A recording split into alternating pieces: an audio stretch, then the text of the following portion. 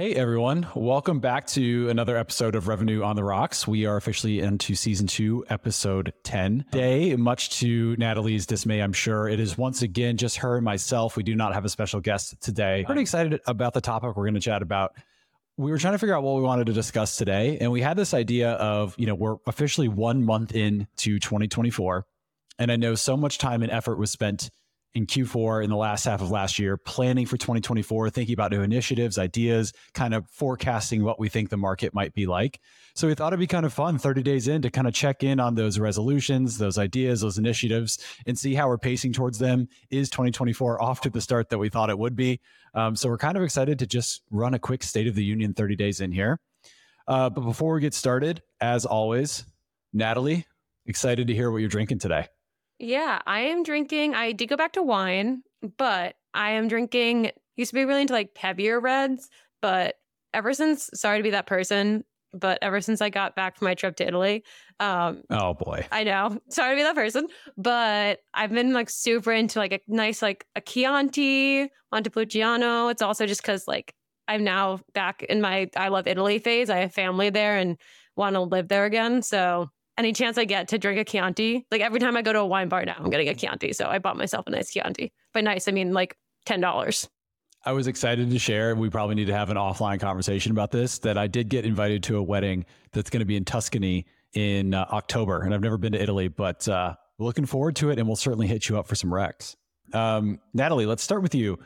Excited to learn about what your sort of projections were for 2024, how you thought maybe it would be different from like a market perspective, a Nevada perspective, your role, marketing in general. So how is it going so far 30 days in? Is it kind of what you expected? And what have you noticed? Yeah, I think so. Part of the reason I decided to talk about this is because obviously 2023 wasn't the best year ever for software, especially like summer 2023.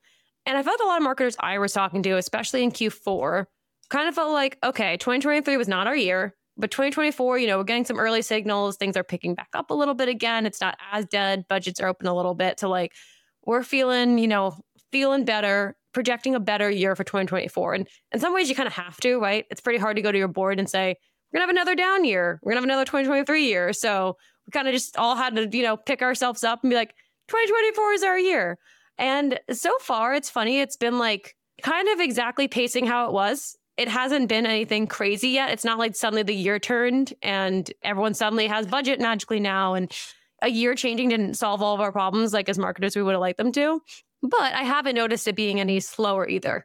Like it's pretty similar to pre-holidays for us, which intuitively makes sense. But there has been a little bit of like, oh, it didn't just, I don't know, like Q1's usually a crazy quarter. I think we're still seeing a little bit of the effects of 2023. Curious if that's resonating on the sales side. Overall, on the sales side, to your point, things feel, pretty normal for Nevada specifically. I think one thing that I've noticed isn't super common for Q1 is we are having a lot of companies come in and say, hey, we're really excited about something like this as an initiative for maybe Q2 or maybe Q3. And typically that's a talk track that you hear more in Q4, right? Makes sense. Hey, Ben, I'm, December 1st here. Got some time on my hands for the holidays, starting to kick the tires on things for Q1. That's not typically something you hear in Q1. So that is a little bit of a difference. So I'm wondering if that has to do with maybe like more budget restrictions coming into the year. That's something I've noticed. The second piece I've noticed is a continued trend, and I'm not breaking any news here, that more and more often it's common for initial stakeholders to need to loop in additional teams. So primarily we sell to marketers, for example. On a lot of the calls I've been on recently or been listening to from my team, it's a marketer really excited about Nevada, but then saying like, hey, I need to schedule another call with my CSM team who's interested in this, my onboarding team or my sales team. So it's definitely kind of like a multi-team, I would say, purchase, whereas before it was very common just the marketing team being like, yep, I got it, it's all me.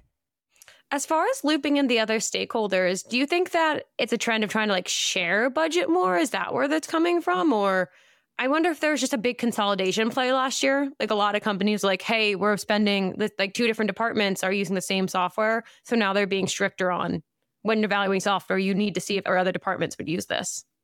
Yeah, I suppose it's a little bit of both depending on the company you're speaking with. But I think more often than not, it's not necessarily budget focused. It's more just, hey, I want to be able to go make a business case for this. And I don't just mean budget. I mean, when I go and tell like the powers that be that we're interested in buying this tool, I can say, look, here's how it's going to help my team. but it's also going to help our go-to-market motion in X, Y, and Z categories as well. So again, it's not necessarily about like, hey, who wants to split the bill with me? It's more just like, hey, I just want to prove this is going to provide value throughout the funnel and not just my team. And one thing I will say is there's two ways to think about or look at that. It definitely makes the deal cycles a little bit longer, a little bit more annoying and frustrating on the sales side, right? Multiple demos, different stakeholders, different priorities, blah, blah, blah. But I think the way we're trying to approach it at Novatic that I'm excited about is so much of our efforts on the CS side have always been, hey, marketing team, you love Novatic. It's on your website. This looks fantastic. Mind introing me to like your sales team or your CS team? And that can be a really, really tricky kind of multi-threaded, outreach, right? Like sometimes teams like, yes, here's a contact on our enablement, go talk to them. But other times that can be really tricky. So now if we're having those or starting those conversations earlier in the funnel, I think it does help set up the customer success team to create a stickier customer if they're evaluating, in our case, interactive demos for more than just like a marketing use case, for example. So I think it's a little annoying for us on the sales side, but ultimately it's going to help create a stickier customer. It's funny. I was just thinking about that when you said that of like, so often in sales, between marketing, sales, and customer success, it's kind of like the balance. Like we often just think, oh, if I have shorter sales cycle, like that's the best thing I want. And obviously you want to strive towards a shorter sales cycle, but we think like, okay, get someone in as fast as possible, make sure they see value, boom, sign. But we just kind of ignore, and that's not on the sales team, that's on the entire leadership, but they kind of just ignore of like, oh, that might make the customer a little harder to expand later on. That might mean we don't have as good of a relationship with them. I like the positive spin your team is putting on it of it's not just, okay, maybe it's making our sales cycle a little more annoying, but we know that will pay off in the long run in CS. And, that might mean also like more customers referring us if more customers are involved in the sales process.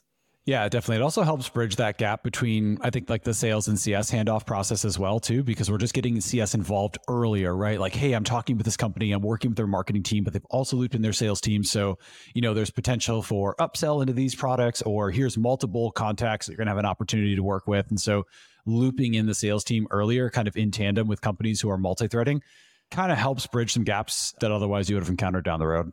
Yeah, I want to have something kind of related, kind of not, but this is a trend we've talked about before. We've even talked about it a little in the podcast, but like if I had to call it the number one thing that I've heard in 2024, it's of movement. I don't want to say away from PLG, but kind of. And two, more just like a holistic idea of self-serve buying. It's almost like a rebranding of PLG that I'm hearing. And I know we've talked about this before, Ben, but just curious if that's like coming up in the sales cycle at all. And how people like what you're hearing on that topic. It's like my favorite thing that somebody says to me on a call is, hey, Ben, like we don't have a free trial. It's not realistic for our platform, but our platform is super, super technical. And the reason, Ben, you and I are having this conversation is because we've heard over and over again, prospects requesting to get hands-on with our software earlier and more transparently. So think about if you work in like, I don't know, like the security tech space, right? Like not a space where you'd expect to see a free trial. Typically, they're holding their cards fairly closely. But I love hearing from other companies that one of the main asks when they were reviewing 2023 and what they could improve is prospects asking for more exposure to the software, right? Because that's exactly what, not just interactive demos, like let's just open it up for everybody. Like videos can solve this, interactive demos can solve this. Like I just love that we are continuing to see a trend where buyers are like, I'm down for PLG, I'm down for sales, but no matter how you tend to operate as a company, I need more access to the product. That's kind of like the underlying theme. But it's interesting that more companies are solving it, at least from what I'm hearing. And I'm not trying to make, to your point, like you can do this outside of interactive demos. I'm not just trying to make a pitch for that, but I'm just hearing more companies versus in the past, it felt like when you got that feedback of like, we need hands-on access, the immediate thought was PLG. And the immediate thought was like, okay, we need to transform our entire company to now shift from a sales-led to PLG motion. What I'm hearing now is like, how can we incorporate elements of PLG? Like, where can we cherry pick? I was talking to someone the other day who was saying they're talking with one customer of theirs, and they're like, PLG works best for us in an expansion play for our existing customers. Like, not necessarily on the acquisition side. It doesn't do great for acquisition, but it's really great for upsell. And like, I like that we've expanded the definition of PLG where it's not just like, okay, redo your entire sales and marketing funnel, fire your sales team, let's throw your business upside down.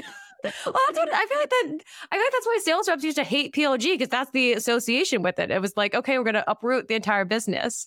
But now it feels like we're just like, how can we do it in small, more manageable ways? That I found interesting because PLG was so hot for so long. And it felt like it was one of those things that was never going to die down. Yeah, I would tend to agree with that. I would say the other thing that I've noticed, somewhat unrelated, but historically, typically, like we, for example, we sell top down, right? So typically we're chatting with somebody who's in like a leadership position in a marketing or sales organization. It typically, all we had to do was convince that individual that Novatic was a good fit, interactive demos made sense for their go-to-market plan, boom, contract done, we're ready to go. Now, what I've definitely noticed is we're still top down chatting with these leaders, but they have a stronger emphasis on, Ben, I lead the sales team at XYZ company. I'm actually not going to be the one building these. So while I'm completely sold on the initiative, like you need to go talk to Natalie, who's going to be in charge of actually building these demos out and kind of convince her that this is the right tool. It's something that she can easily manage. So I think that maybe also gets back to perhaps companies getting burned by buying a lot of software without kind of checking with the people who are actually going to be using it on a day-to-day basis, which overall I think is good, right? It puts more of an emphasis on product around, hey, you better be creating something that's fun, collaborative, easy to use. Because the trend that we have noticed is leadership is still excited about these initiatives, but more than ever, they're relying on the end users to give the green light. Yeah, I feel like it's almost like a democratization of buying software. Both like everyone in the company needs to be involved in different departments and everyone needs access to it. Like it can't just be the live demo or it can't just be the admin setting up a free trial. Like they just want like anyone who's involved to be able to see and use the product before they buy it, which shouldn't be such a revolutionary thing, but it does feel like a big switch. I'm wondering too, kind of connecting those 2 points. It feels like engineering resources are like, as always, really highly valuable, but if it's so important that your product's super easy to use, you have all the features that you need, especially I feel like every market's like somehow like both 2023 was hard for software, yet every market is still crazy competitive. I don't know how that ended up, but anyways, it feels like engineering resources are so highly valued. Companies are hesitant. Maybe that's why they don't necessarily want to invest all in PLG because they really need those for making the product super user friendly. And then on top of that, as many features as possible because it just feels like it doesn't feel like the competitive nature of SaaS went away at all in 2023, even though it was struggling. Like that just doesn't make sense to me. Like everyone's struggling, but everyone's still here. And every market seems to have like 10 software players in the space. Well, actually, let me flip that on its head because it kind of does make sense to me. So the economy is in such a tough place, or the market was just in such a tough place, however you want to think about it. When the market is booming and rocking and rolling, everybody eats, right? We don't really have to worry about it as much, right? So like we can have a lot of competitors living adjacently in the same space and everything is just rocking and rolling, that everyone's in a really, really good spot. When the economy is not in a good spot, the market's in a tough spot, it becomes way more competitive because you are fighting tooth and nail for every single deal because it is so much more valuable for your company. So all of a sudden, you're lowering prices, you're giving them more discounts, you're kind of like handing things away as needed, doing anything you can to win the deals because there are less deals to go around. You know what I have actually appreciated, I think, about the tough economy that we've all been selling in the last couple of years, the tough environment. This is like super counterintuitive to say because I sell software and like I'm in the software selling space, but I feel like it forced a lot of companies to get out of kind of like bullshit selling tactics. For example, there's a lot of software out there that like I've sat in a lot of demos and I'm like, I'm sorry, how much did you say the software was? Oh my God, it's 40 grand. Like never even considered it. So like, I think the fact that things have gotten a lot more competitive and the market is in a little bit of a tougher environment, it's forcing companies to be more product forward, to open up their software quicker, to create better like go-to-market and selling strategies that are a lot more prospect and customer focused because prospects do not have patience for that. And if they can go knock on 6 other doors, if they don't like the way that you're priced or positioned, they have the ability to do so. So I think in a lot of ways, it kind of like maybe corrected an inflated software environment generally.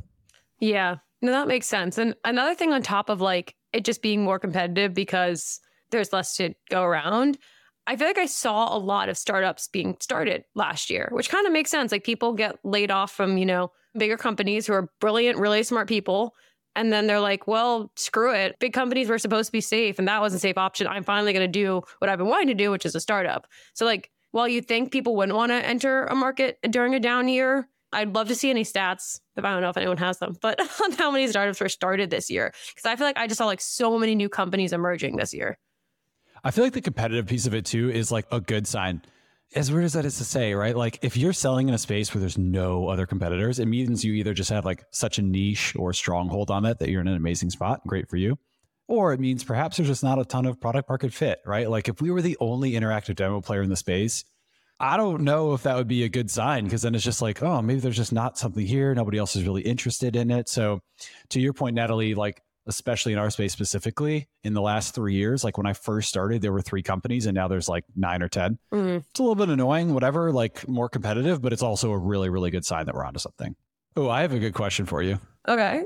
Give me your hot take on something you think might happen in 2024 in the market. Really, really good or really bad. Like what's like a hot take you have for 2024?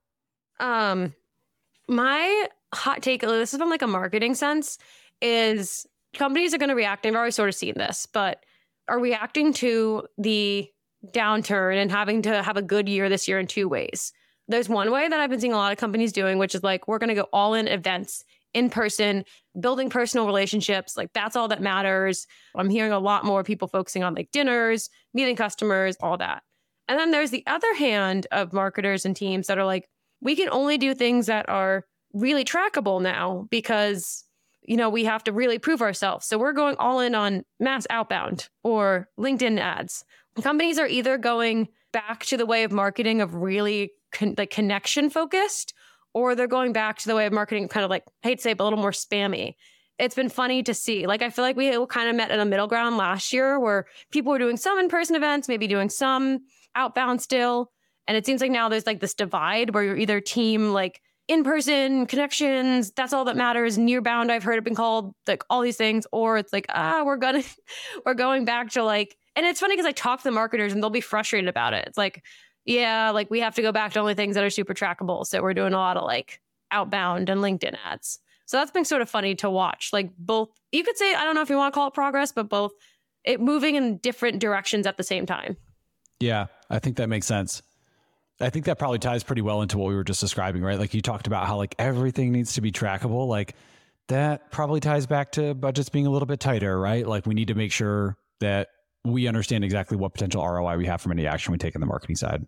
I think for me, there are 2. One might be moderately redundant. So if you're a big fan of the show, you might have heard me say this before.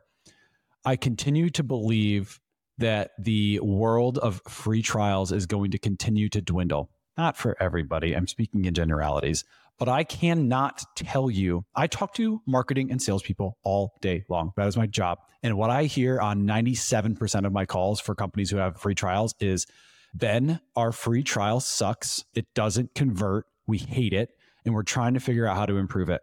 And I just think at some point, we're going to get to a breaking point where these companies are going to say, why do we continue to try to push something that we know for a fact is converting miserably? It is not working for our business and we're sinking a ton of money into it, trying to improve it, even though we're not showing any signs of improvement. So I'm not telling you exactly how to solve that problem. I'm just telling you what I've heard nonstop from marketers. So I think the continued slow death of free trials is what we will see. And then the other take I have is I think to reject AI would be very just like ignorant of me generally. And like, that's clearly the direction the world is pushing towards.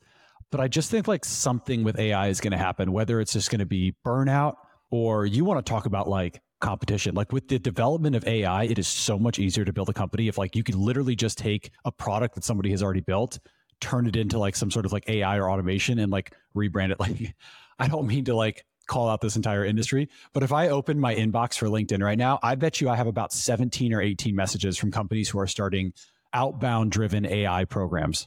And it's just like, at some point we're going to reach a breaking point on this. But this kind of goes to my point of like the spammy outbound. I've heard so many of those companies too. That scares me so much. It's freaking scares me. It's either like people that I talk to are going all in on super personalized, highly only sending like 10 outbound messages a day, or they're adopting AI outbound machines. And it just doesn't, it feels like there's no middle ground anymore. It's like we're either, you can only talk to 3 people a day, or you have to boil the ocean. So I don't know, that I agree. I feel like there's going to be a lot of pushback against that. Yeah. Like I think about this in like the SEO sense, because a lot of SEOers are really praising how many blogs you can now write with ChatGPT. And already you're kind of seeing Google push back on them. But I think people are going to start being almost like outed for using AI. I've already sort of like heard about this, where it's like if you are found out that you used AI to like mass produce your blogs and they're all not great. And it's one thing, like I know plenty of marketers and I've done things like this too, where you might use AI as a first draft or use it to help you with a certain section. Like I'm not saying don't use it. I'm saying the people who are pumping out like thousands of blogs and no human is ever revising it. Like, I feel like there's almost going to be like a little bit of a witch hunt for companies that are clearly outsourcing everything to AI. Yeah, just like a general AI fatigue. And again, I am not anti-AI. I think it's really, really cool when you can incorporate it into your product in a way that like makes the user experience a lot more efficient. I'm just saying like we are 30 days into the 2024 and every other day I'm getting hit up about like another mutual action plan or like outbound software that is all generated via AI. And I'm just like, holy cow, that space is just going to be so crowded and competitive. It's going to be nuts. Yeah. Yeah. That AI space kind of scares me. I'm glad that we're like, we talk about us being competitive, but I've talked to some AI marketers and I can't even imagine. Man, brutal. Okay. Let's end on a happy note, unless you had any more hot takes or AI complaints. Wait, I get to do the outro. I did the intro. Oh, okay. Yeah, Natalie, this is, in case you all didn't notice, I got to do the intro today and I would like to do the outro as well. Okay. Well, as always, time flew by. Really, really enjoyed it. Natalie, thank you so much for spending this time one-on-one with me. Apologies we didn't have a guest, but yeah, really excited for another year of Revenue on the Rocks and additional seasons. And yeah, give us a shout if there's anything else you would like us to discuss. But Natalie, any closing thoughts? Okay, first of all, I'm insulted by how much you just like AI pasted what I typically say. So I'm changing up my outro in the future. I was going to try to end on a last question. So sorry, Ben, you're not done talking to me yet. Okay. I just want to see if you had any like one tip for everyone selling in 2024, like, or go-to-market thing, like anything to end on a positive note versus how AI is going to ruin 2024. Should I say use AI? I would say, speaking to my leaders out there, continue to try to formulate your go-to-market strategy in a way that makes buying your software fun and easy, and watch how much more success you have. Every decision you make around how to approach negotiations, conversations, discovery, everything should be framed through the lens of how can I make buying XYZ software really fun, really enjoyable, and as easy as possible. That's so sweet. I was going to say something kind of similar. I was going to say like, marketers, I feel like you're going to hear people yelling at you from both sides, right? You're going to hear people yelling at you for using AI, for not using AI, for being personalized, for not doing enough. Just kind of similar to Ben's point of like, just listen to what your audience wants. If mass outbound AI, maybe it works for your audience. Maybe it will. I don't know. So I don't know. Just don't feel overwhelmed by everyone screaming at each other this year because I'm predicting a lot of screaming. I didn't end on a happy note. Wow, I feel so happy. All right. Thank you all for tuning in. Appreciate it. Catch you next time. Cheers, everyone. Cheers.